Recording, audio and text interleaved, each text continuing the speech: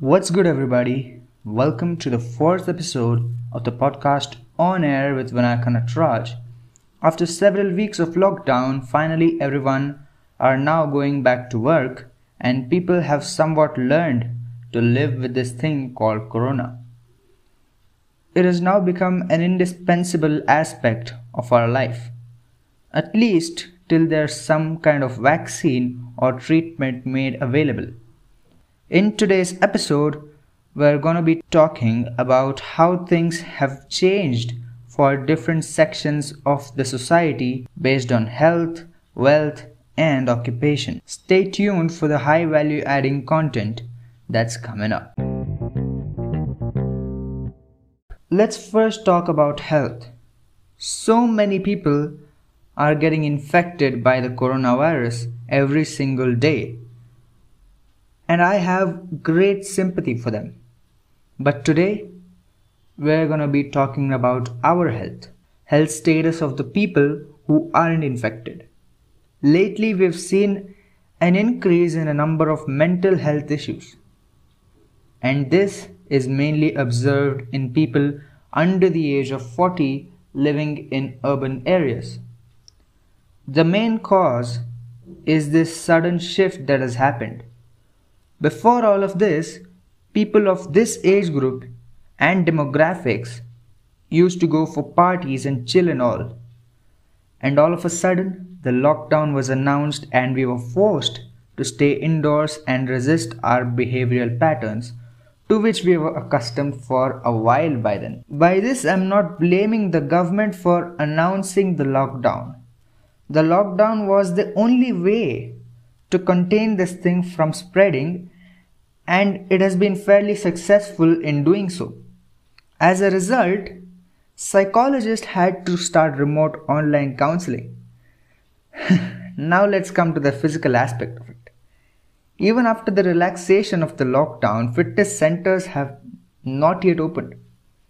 There has been a negative impact on people's body as their body didn't get any form of exercise and we barely came out of our house.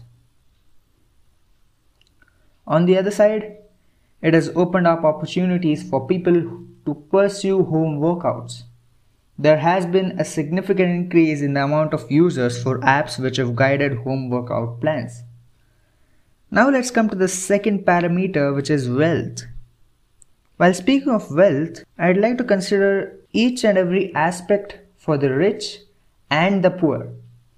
By the rich, I refer to the people who are privileged to afford their own accommodation, food, clothing, education, entertainment, and some festivities maybe. I'm including the upper middle class as well over here just for this simplicity of explanation, and what I say may or may not apply in every single situation. First, let's talk about their income. For the rich, there hasn't been much of economic hardship due to the pandemic. This is because they have several different streams of income. They are not dependent on their job or business for their living. They have income generating assets which regularly put money into their pockets. This could be property that they own or they've given for rent or the stakes of a pharmaceutical company that they had previously purchased. They keep their pockets filled, which actually enables them to pay salaries to all those who work for them. Coming to the poor, these people are mostly engaged in agriculture, construction work, and casual employment in urban areas, which include cleaning jobs in restaurants and households, and people who worked on one-day pay basis. All of these people were employed by those who had to shut their businesses during the lockdown. Due to this, they could not get paid for the work they had done so far, especially the ones who earned for the day and spent all the money they had for the day's food. They were among the ones who were hard hit by the crisis. Speaking of agriculture, it wasn't completely stopped, but was going on in a very slow pace with some aids here and there from the government side. After which there was this locust attack in most parts of India, which destroyed the crops. I have my sincere empathy for all of those farmers whose crops got destroyed by the locust attack. Let's now come to the third parameter, the third and last parameter, which is occupation. Here I have further classified it as people who are employees, self-employed professionals, business owners, and investors. Speaking of the employees, people working in the organized sector have reaped certain legal benefits, and one of them is the implication of labor laws. There are things like fixed working hours and paid leave, but the thing that has benefited the employees the most during and after the COVID-19 lockdown is leave due to sickness or health issues. It is well said that development for one set of people may not be the same for the others, or it may be destructive. The business owners or the corporations have faced immense hardships, especially at the economic front. This has brutally hit those who are not in the automated service type of business and required manpower to actually earn some money. These people had to pay salaries for their employees as per government regulations, and they did not have any source of revenue to pay other than the money that the company had made all these years due to the lack of incoming cash flow. Let's now talk about the self-employed professionals. This includes doctors with their own clinic, law firms, accountants, and freelancers. We've labeled the police, government servants, and doctors as corona warriors now, isn't it? It is only partially true when it comes to the doctors.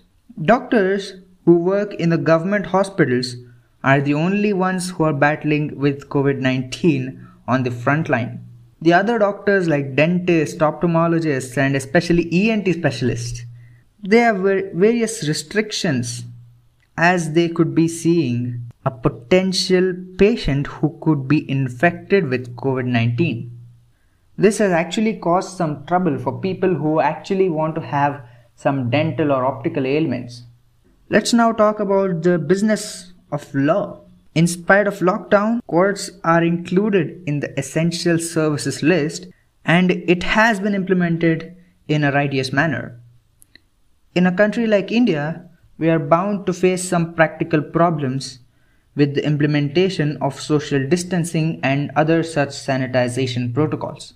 If you're someone who is closely following the economic news, then you would have seen this phrase called the gig economy. And that is what brings me to my next point, which is freelancing.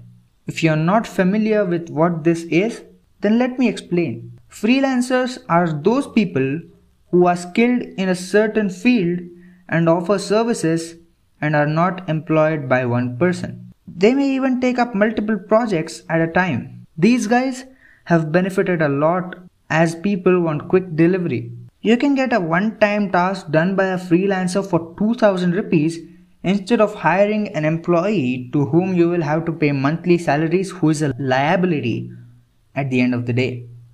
Let me now wrap up this episode by giving you guys a perspective which I always promise to deliver on this show. What I feel after so much of analysis is that the gig economy will skyrocket for at least the 2 upcoming years. Its sustainability is unpredictable. Businesses which are not dependent on humans, that is the computerized ones, are going to prosper. E-commerce is of course going to replace the traditional shopping habits of an average urban Indian. Jio has actually collaborated with Facebook regarding this. I'll definitely talk about it in the later episodes. You can follow me on Instagram at FMSYouTube. I repeat, it is at FMSYouTube. On Twitter, it is FMS64061898. I repeat, it is FMS64061898. And if you're wondering what FMS is, it is my YouTube channel where I put out videos on social topics every single week. So you can subscribe to my channel as well. All of the links are given in the podcast description. Goodbye, I'll see you in the next one.